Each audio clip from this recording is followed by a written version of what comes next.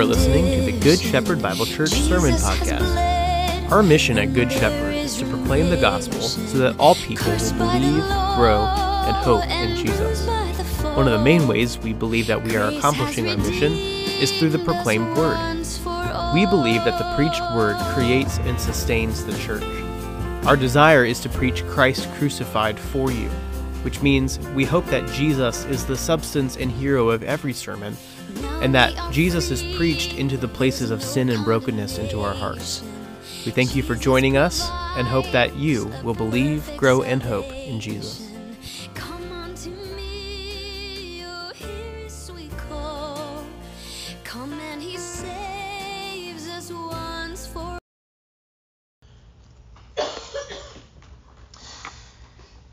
Man, I just want to say a word of thanks to the worship team for their extra work and labor of love, and even this service. I kind of feel like I shouldn't be up here. We can just pack it in and go home. And I mean, we already got preaching, we already got the good singing. Man, I'm just like fired up. It was a great ministry to me. Thank you guys for ministering to me, like you do every week. But I feel like this week was especially helpful and sweet.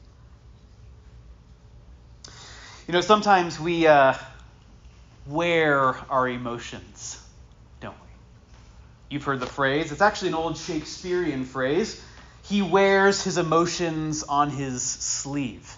Actually, some of you might know that it probably comes from this idea of jousting, where young knights, when they were jousting, used to wear the armband of their lover on their sleeve, so that when they were out there, people could see what their affections or who their affections were set on. At least that's the tradition. But Shakespeare picked it up. And even we today pick it up. And it has both good and bad connotations, does it not? Right? I have a middle son who wears his emotion on his sleeves. And most of the time that's a good thing, because he's usually pretty loving and passionate. And so in that sense, we can say it's a really good thing. Look at him. He wears his emotions on his sleeves. Of course, it can also be used very negatively, can't it? Be careful of him, or watch out for her. She's one who wears her emotions on her sleeves. Things like anger and resentment and impatience would be things that would cause you to be wary of a person who is emotive. It's been said of me at times that I wear my emotions on my sleeve. In particular, I was preaching at Calvary Bible Church this morning, and I had a really good memory of such an occasion where I wore my emotion on my sleeve. I was a young buck, but not too young to take responsibility. And I was playing soccer in a county league here in Columbus, Ohio, on a team. And it was the one and only time I had ever received what they call a red card. If you're familiar with soccer, you know what that is. It is an immediate disqualification from the game, and if it helps you, it was an immediate, or they would call it in Britain, a straight red, right? There was no yellow caution. The aggravation was so vehement that it deserved immediate dismissal, as they say. And the reason I bring up Calvary Bible Church is because the very next day I was ordained for public ministry. So it was one of those days that I will always remember as a day where I wore my emotions on my sleeve. Yes, I suppose that idea, that phrase, is good or bad, directly depending on which emotion is being exhibited. Yet there is one emotion that is rarely, if ever, exhibited amongst people that are emotive. And I think this is especially true in the life of most Christians that I meet. And I must say, this is an emotion that I, too, myself, have a hard time wearing on my sleeve.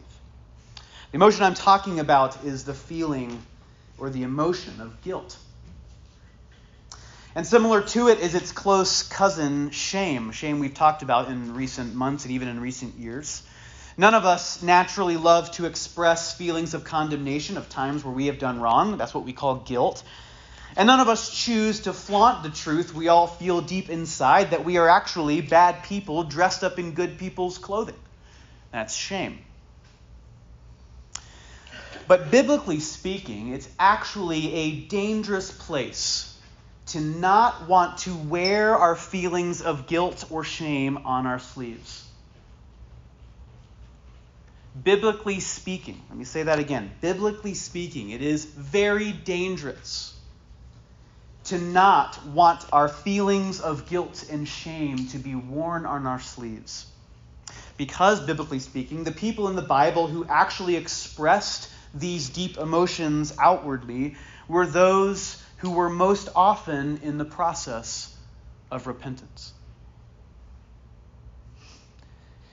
Repentance, the desire when God's glory confronts us to turn from our sin and fall into God's mercy, is the central rhythm of the Christian life. As well, it's an important biblical theme and, actually, the historical theme of this Advent season. Time and time again, we are brought face to face with God's good and perfect standard, the beauty and the weight of which brings us to our knees. And like the angel of the Lord, clothed in radiant splendor, who appeared to the lowly shepherds on the hillside, who were then sore afraid, God's glory humbles us to the ground, fills us with regret, and makes us yearn for grace. Which, by the way, the Father gladly gives to us, as the angel so graciously would explain, unto you this day is born in the city of David a Savior, who is Christ the Lord.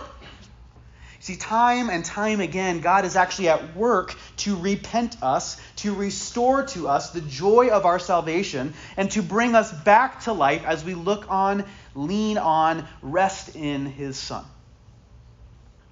Advent itself, along with its close cousin Lent, is intended to be a penitential season.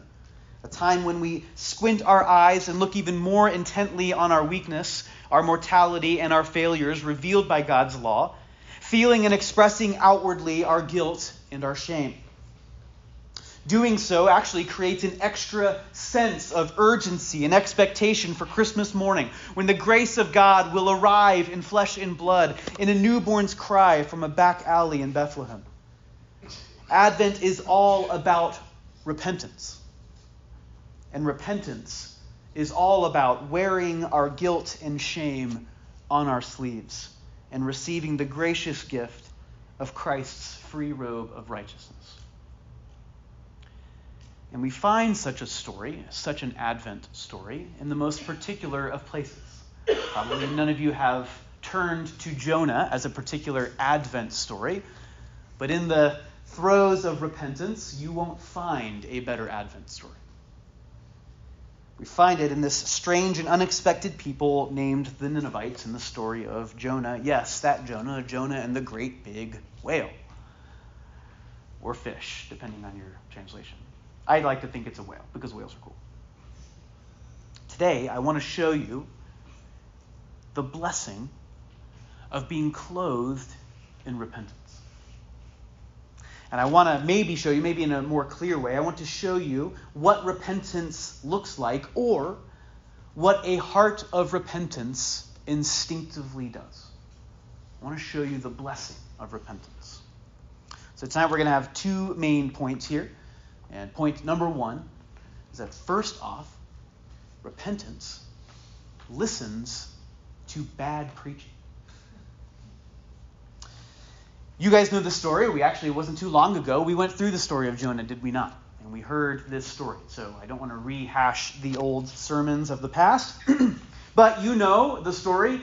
You know how it goes. Everybody receives mercy. In fact, that was the tagline of our sermon series not too long ago. The endless or the bottomless mercy of God. Everybody in the story of Jonah, praise God, finds mercy. And that even includes Jonah himself, the one who never wanted mercy or mercy for other people. He himself finds mercy at the end, which is why I think he wrote the book, or the Spirit of God inspired him to write the book. The sailors along the way, when Jonah runs, they find mercy. Nineveh finds mercy. Fig trees find mercy. And even cows find mercy, praise God. Everybody in the story of Jonah finds mercy, but not everybody demonstrates repentance. And it must be said, actually, the only person who doesn't demonstrate repentance is Jonah, the one you'd least expect. You see, the reality is Jonah was a half-hearted prophet with a half-hearted message.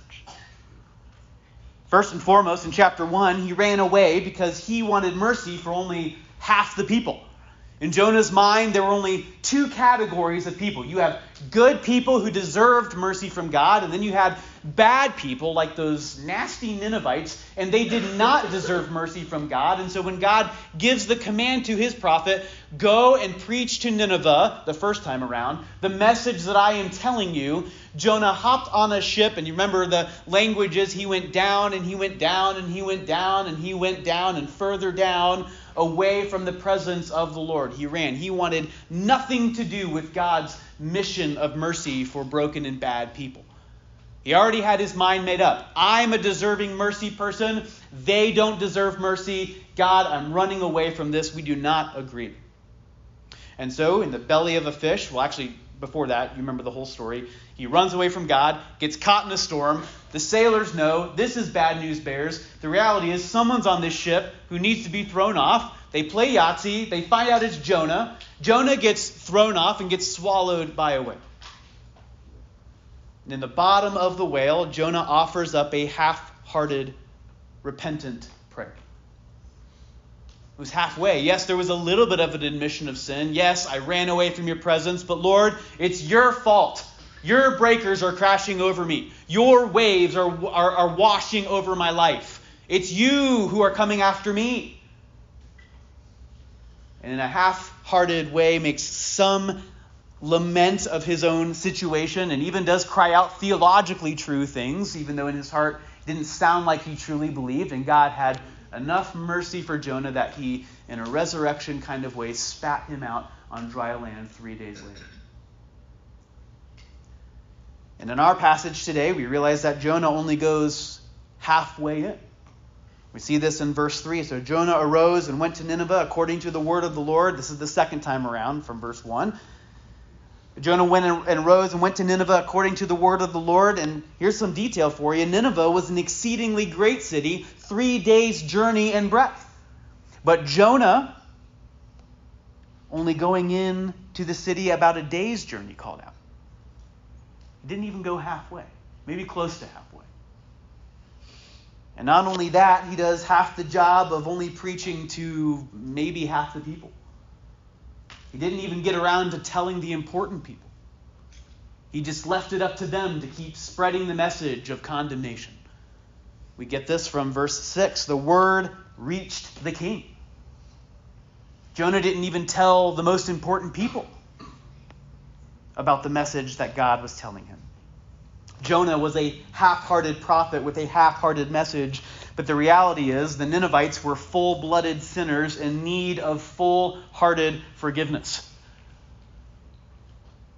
And this is amazing. And yet we have this in verse 5. And the people of Nineveh believed God.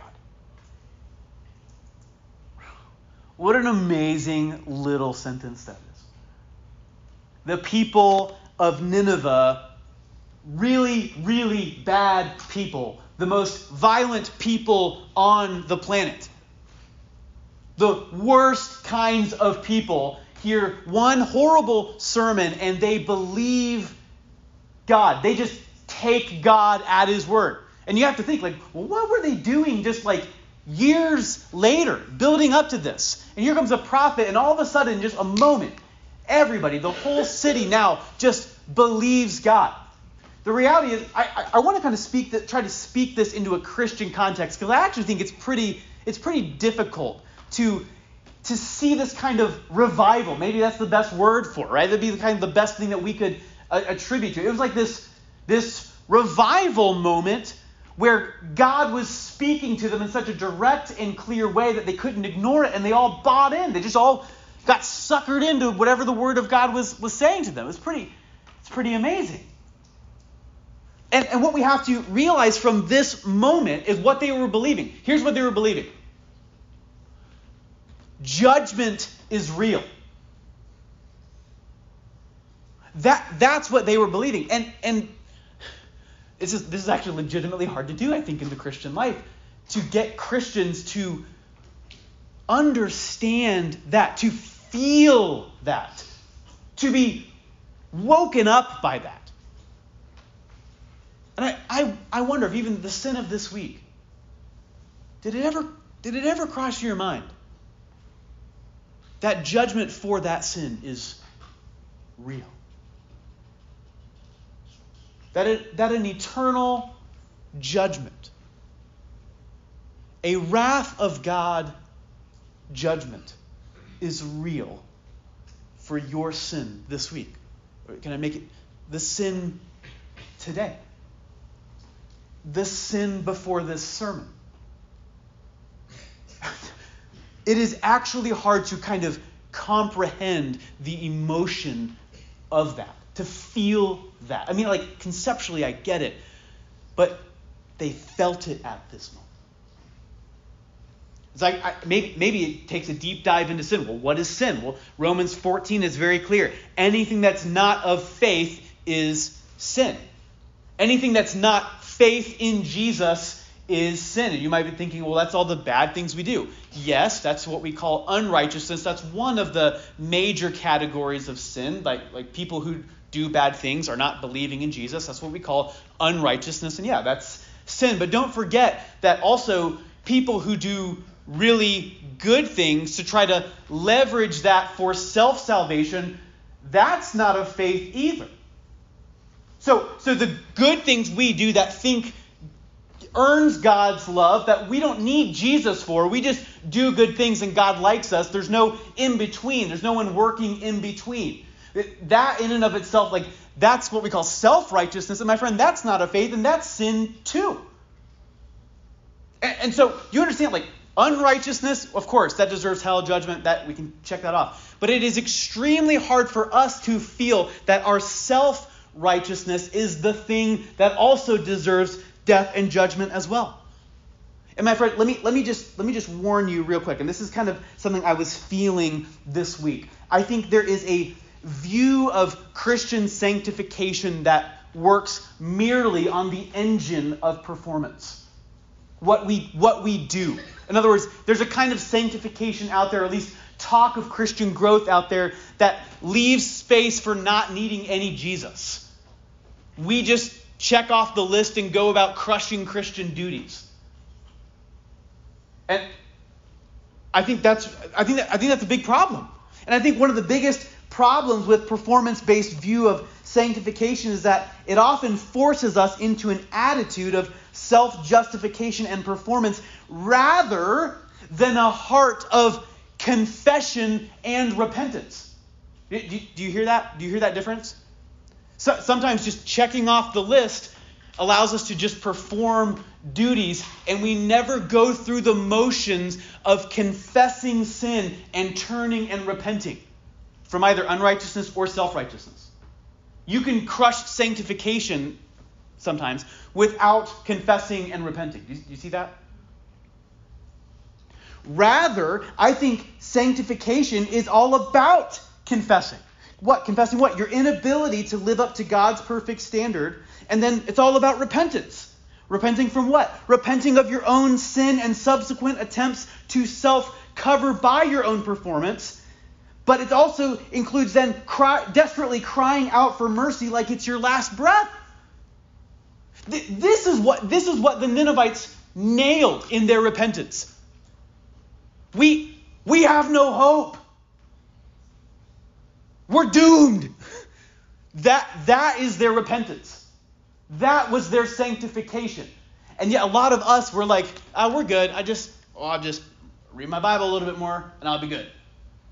And if you just read your Bible, then you never actually have to go through the motions of confessing sin, unrighteousness, or self-righteousness, and you never have to repent, and then therefore you don't need Jesus.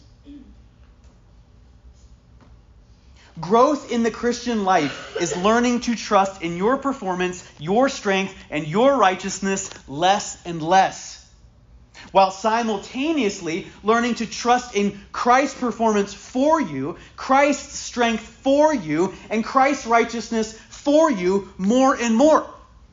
It's about confessing and repenting of your failed attempts to save yourself and banking everything on Christ's successful sacrifice and resurrection to save you. It's about needing Him more, not less. It's about your growth it's not about your growth in righteousness as much as it's about growing in your need for His righteousness. That's what the Ninevites were understanding at this moment. They didn't need to read their Bible more. That wasn't going to help. They were on their last leg. They had 40 days. They needed mercy from the outside in. They needed a rescue plan, a divine intervention. Faced with the judgment of God, the Ninevites didn't just feel bad. They wore their grief. Even more than that, even more than just this expressed emotion, it was a desperate last chance expression. It was a loathing of sin so deep, a desire to be new so palpable, a hunger for mercy so intense that it couldn't help but be seen on the outside, to shine through the body and be communicated in their countenance and in their choice of clothing. Can I ask you, my friend, when was the last time you repented like that? Do you know where the sackcloth robe is in your closet? Do you know? Do you know where it's stuffed in your drawer? When's the last time you wept for mercy because of your sin, the sin of this week, both unrighteousness and self-righteousness? And maybe if you don't know where it is, why not? Why not? Do you not know the mercy of God? Surely you do. You're all good Christians in here. Surely you know the free and full mercy of God. I don't think that is the problem, but it's not ultimately the problem. I think our most natural and insidious problem is that we have clothes that we think fit better. I think we just like the clothing of religion just a little bit. It fits us better. I mean, sackcloth doesn't fit. Sackcloth is itchy. It annoys me. I have clothes of religion that fit me just well, and everyone seems to like it. I get compliments on my outfit all the time. Even though you are just as bad and broken or worse than the Ninevites, like me this week, you may be possibly recognizing in this moment that it's probably been a while since you've shed a tear over your sin, let alone sat in ash. And really, to be honest, shame on us. Why are we so afraid of this kind of desperation, this kind of humility? True repentance is so desperate, so humble that, like the Ninevites, that it even repents of its own repentance. For even in this, we fall short. Like Jonah, all of our repentance is half-hearted. True repentance isn't about the quantity of its fullness. In other words, it's not about how much sin are you confessing versus how much sin is actually there. That's not really what it's about. True repentance is about the desperateness of its emptiness. In other words, it doesn't have anything else except needing mercy. True repentance wears the emotion of guilt and shame and turns to the unconditional mercy of God as its only hope. Full stop. I think there are a couple things about their repentance that's actually pretty amazing. Number one, it was a God-fearing repentance. Notice, Jonah is the one preaching to them, and they believed God. That's an incredible, it's a flyover statement, but that's an incredible little detail. Jonah, that dude, is preaching to them, and they're like, guys, hey, we need to believe God here. That's amazing. They had enough fear of God in this moment. No discrimination for Jonah. Just God is at work here. In other words, it wasn't about Jonah. But also, it was an indiscriminate repentance. It wasn't about each other either. Look what it says in the end of verse 5. They called for a fast and put on sackcloth from the greatest of them to the least of them. There was no intermixing of discrimination between them. They could have looked at each other and be like, you need to repent maybe, but I'm good. I'm the great one. You're the bad one. They could have, all of them. Doesn't matter who it was. They each individually heard the word and then corporately together were like, yes, we are desperate. We're doomed unless mercy shows up. My friend, may our repentance reflect that reality, that kind of desperation. Repentance, yes, it listens to bad preaching, okay? It gets wrecked by bad preaching, okay? But also it actually responds to this idea of God's judgment. It responds. It actually gets busy after the fact of hearing God's judgment. And there's a couple things that are actually really important to reflect on here in this text. Number one, I think there's a call here to embrace our mortality. To embrace our mortality. This comes from the people's response. Look in verse 4.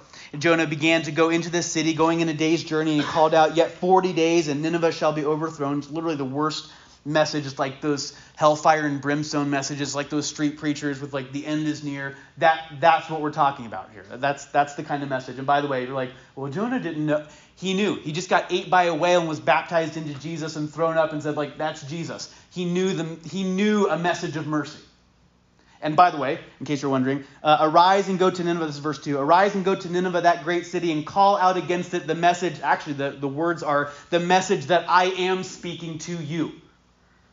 Jonah is on dry land at this moment. Go speak the message that you just personally experienced in your body. Great fish is like submerging underneath the water at this point, right? All right, so he knew. 40 days and Nineveh will be overthrown. Verse 5, and the people of Nineveh believed God and they called for a fast. Now, I fast. You guys might not know this. A little weird. But I fast. I fast fairly regularly, actually. You can do it too. It's great. But I fast for reasons related to like fitness and health. I do fast religiously at some points, but it's not like what you think, right? And I think sometimes, I heard this earlier this week, fasting is the spiritual equivalent to kale, right? Nobody really wants to do it, but we might find it necessary.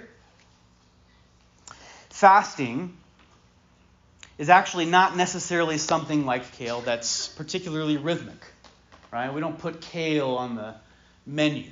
We don't try to rotate that stuff. It just shows up when it kind of needs to show up, right? Some of you probably have a banger recipe for kale, and I'm sorry, I'm not talking about that version. I'm talking about the kind that just like shows, and you're just like, this is worse than grass. But fasting sometimes is not as circular or as rhythmic as we'd like to think. When we experience profound grief and shame, or when we're in the throes of lament or repentance, those are not normally the times we gather around to throw great feasts. Really, to be honest, I've never had prime rib at a funeral. Just not one of those things I've ever experienced. But on the contrary, you might find people in the moments of deep sorrow saying something like, "No, thank you, I've lost my appetite." And you're like, "No, you really need to eat. You don't look so well. I think it would help you. Can I go get you a meal? You need to eat. Can I watch you eat? I'm actually concerned for you." Biblical fasting is more or less circumstantial than it is rhythmic. And I would say at those moments where you feel like you've lost your appetite, my friend, actually that would be the best time to fast. One author said it like this: fasting is not about creating personal suffering and loss in order to teach ourselves we need God. Fasting is harnessing the pain that will inevitably come as we try to obey God in a fallen world, and leveraging our weakness as an opportunity to hide in Christ, run to Him for strength, and to throw ourselves at the foot of His throne. So we fast because our sin and the toll it takes on others. We fast because as long as we're breathing, we're not yet done sinning. We fast because natural disasters ravage the world. We fast because people die of starvation and thirst, lacking the necessities of life. We fast when cancer tears through our bodies and those of our loved ones. We fast because the entire cosmos is groaning for redemption. We fast because Christ has not yet completed the work He began in the manger, that He comes to make His blessings known far as the curse is found. There will be times this Advent season that even the best of Christmas sweets seem dull and lifeless because of the immense grief and sorrow and repentance that we feel. So my friend, in those times, fast and pray. And remember that life is fleeting. We really are just dust. Life is short, it's vapor. Embrace your mortality and know that only Jesus Himself is the resurrection. That Jesus Himself is the only life we have hope in. Remember that he ever, though, lives above for me to intercede. His all-redeeming love and his precious blood to plead. His blood atoned for all our race, and now in a very living way sprinkles the throne of grace. But also we get to embrace our humility. In a true sense, no one can see you fast. In fact, Jesus warned us about fasting publicly so as to be seen. Those who contort their face or display their gauntness in order to be seen. That would be a religious problem. However, though, there is a strong admonition and even call in biblical rhythm for wearing sackcloth, which of course is totally visible. This is the most crude and coarse of fabrics. And you wouldn't really take your burlap sack into a tailor or a seamstress and ask them to do a proper fitting or hemming. It's a humble way and a base way of living that reflects the truth that nothing matters except the grief I'm experiencing, not even what I look like. It merely fills the base need to be covered, much like the fig leaves Adam and Eve sewed together in the garden. And like John the Baptist's coarse-haired, honey-stained garments in the wilderness, it preaches a desire for repentance and renewal, a longing for leaving this old life behind and humbly crying out to God for deliverance. And though we probably won't wear sackcloth and ashes here in a service like this, it may be fully appropriate to kind of look in the mirror, and as you look in the mirror and you don't see things that are like super great because of the things you're feeling, to just come to church anyway. It's enough to say that, ladies, if you're not feeling great, don't feel like you have to do your makeup in order to come to church. It's all right. We feel it too. Men, if your hair's crazy and your beard's going 1,000 different ways, and you smell like dirt, you can come to church. We all feel this kind of humility and this baseness. We don't have to pretend we're something more than we're not. And my friends, the reality is the throne of grace is open for you, and you're welcome here. I'll share a little self-anecdote that's not in my notes. I went to Calvary Bible Church to preach this service, this sermon this morning. And as I was hanging up our coats, because it was rainy and kind of cold, I was hanging up our coats, and there's a lot of coats, and I kind of shoved some of the coats down so we could fit 4 coats in a row, and just a waft of like cigarette smoke just came. And it was from somebody's coat. And I was like, praise God they showed up today. I don't know what they're struggling with. I don't know what their demons are. But maybe this is their version of sackcloth, where they're just like, man, I don't have my life together. I don't care how I look. I don't care how I smell. I'm going to find grace. And my friend, yeah, we get it. We feel it too. Embrace your humility. The reality is, Jesus wasn't afraid to associate with these kind of humble people too. Finally, please remember, if you don't remember anything else in the sermon, remember that the king is the one who actually takes the curse. This comes from Jonah 6. We haven't really mentioned the king at this point. But after the fast and after the sackcloth, the word, verse 6, finally reached the king of Nineveh, and he arose from his throne, removed his robe, covered himself with sackcloth, and sat in ashes. And he issued a proclamation and published through Nineveh, by the decree of the king and his nobles, let neither man nor beast, there are those cows, herd nor flock taste anything.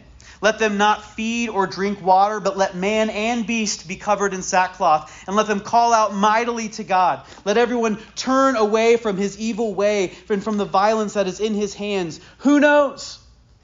God may turn and relent from the fierce anger so that we might not perish. Out of the description of the people's response, where they fasted and put on sackcloth, and then in the description of the edict that the king gave through his nobles to the people, remember that even your beasts need to be fasting, your beasts and everyone else throughout the whole city, they need to be fasting and putting on sackcloth and ashes.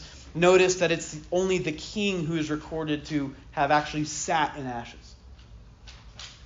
This is a direct connection back to Genesis 3. Actually goes right back to the curse that God gave to Adam and Eve, where he said, because of your sin, you are created from dust, and to dust you shall return. It's actually the very significance of actually sitting in dust and ashes is to reflect on the curse that we've experienced. But in this moment, the king is actually the one who leaves his throne, takes off his royal robes, and you can imagine enters the city with this edict, and he himself is covered with sackcloth, and even in a more personal and symbolic way, he himself takes on the curse and puts on his own head, and only his head, the ashes of our dust. My friends, there's a beautiful picture of Jesus Christ himself, the one who laid aside his throne, and the humility is recorded in Philippians 2. Did not hold on to things of godness as something to be held on to, but made himself nothing. Or Galatians 3, where Christ redeemed us from the curse of the law by himself becoming a curse for us. For it is written, cursed is everyone who is hanged on a tree. And on the cross we see Jesus with ashes on his head, embracing our curse for us.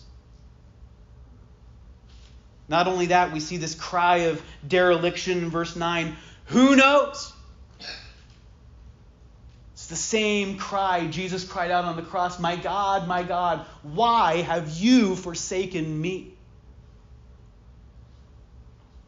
He was despised and he was rejected, a man of sorrows and acquainted with grief.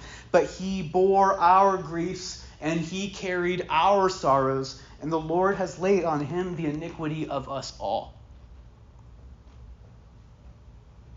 The king of Nineveh cried out with repentance, with a hope for mercy and deliverance. But Jesus, the ultimate repentant king, cried out in the midst of judgment, except this king had no hope of escaping God's judgment. He cried out for you, and he took it for me. Both in his living and his dying, Jesus embodies perfectly the humility that you and I, when faced with our sin, so often fail to embrace, don't we? It's one thing for God to take on flesh and be made man, but for him to do it in such utter weakness as a baby, it's truly incredible. He's born to an unwed girl on a cold night with less than little renown. He makes himself utterly vulnerable, susceptible to the brutalities of this world, capable of even death. Jesus was even the kind of guy you'd first pity rather than praise. This is the King of the universe. Embracing rejection from his own people, despised by his generation, treated as a sinner even though he himself knew not a speck of sin.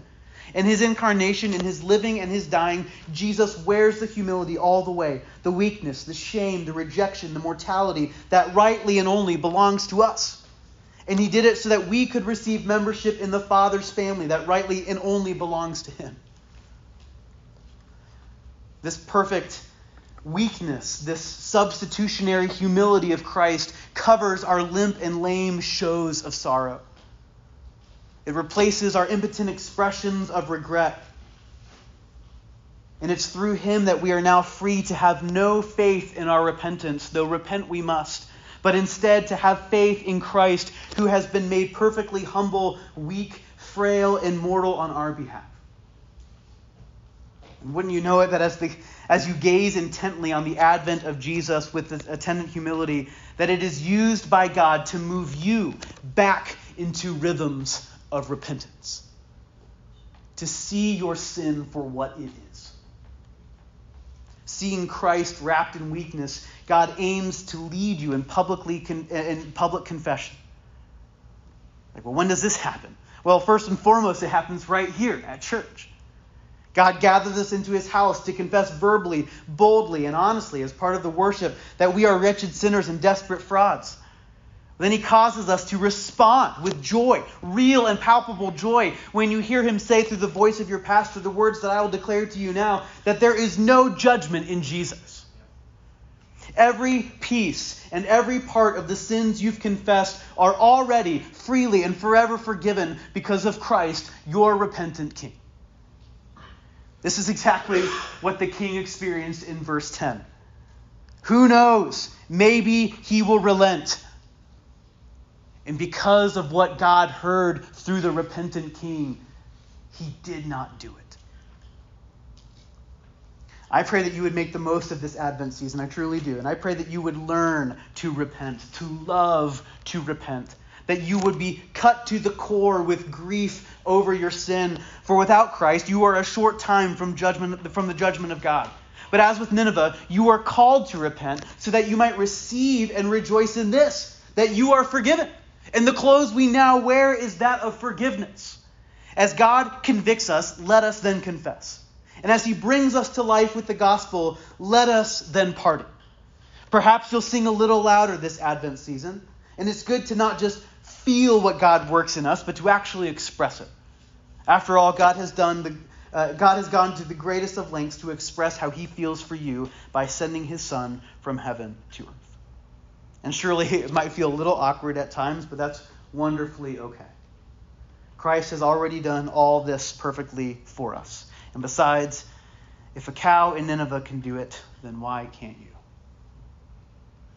My friends, there is enough mercy in Jesus to publicly wear your confessional emotions on your sleeves.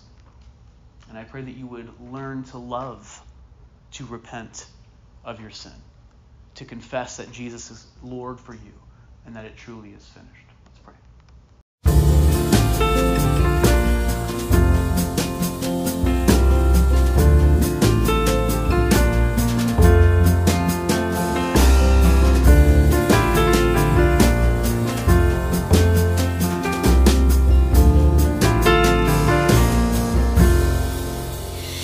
From the law, oh happy condition. Jesus has bled and there is remission. Cursed by the law and bruised by the foe, grace has redeemed.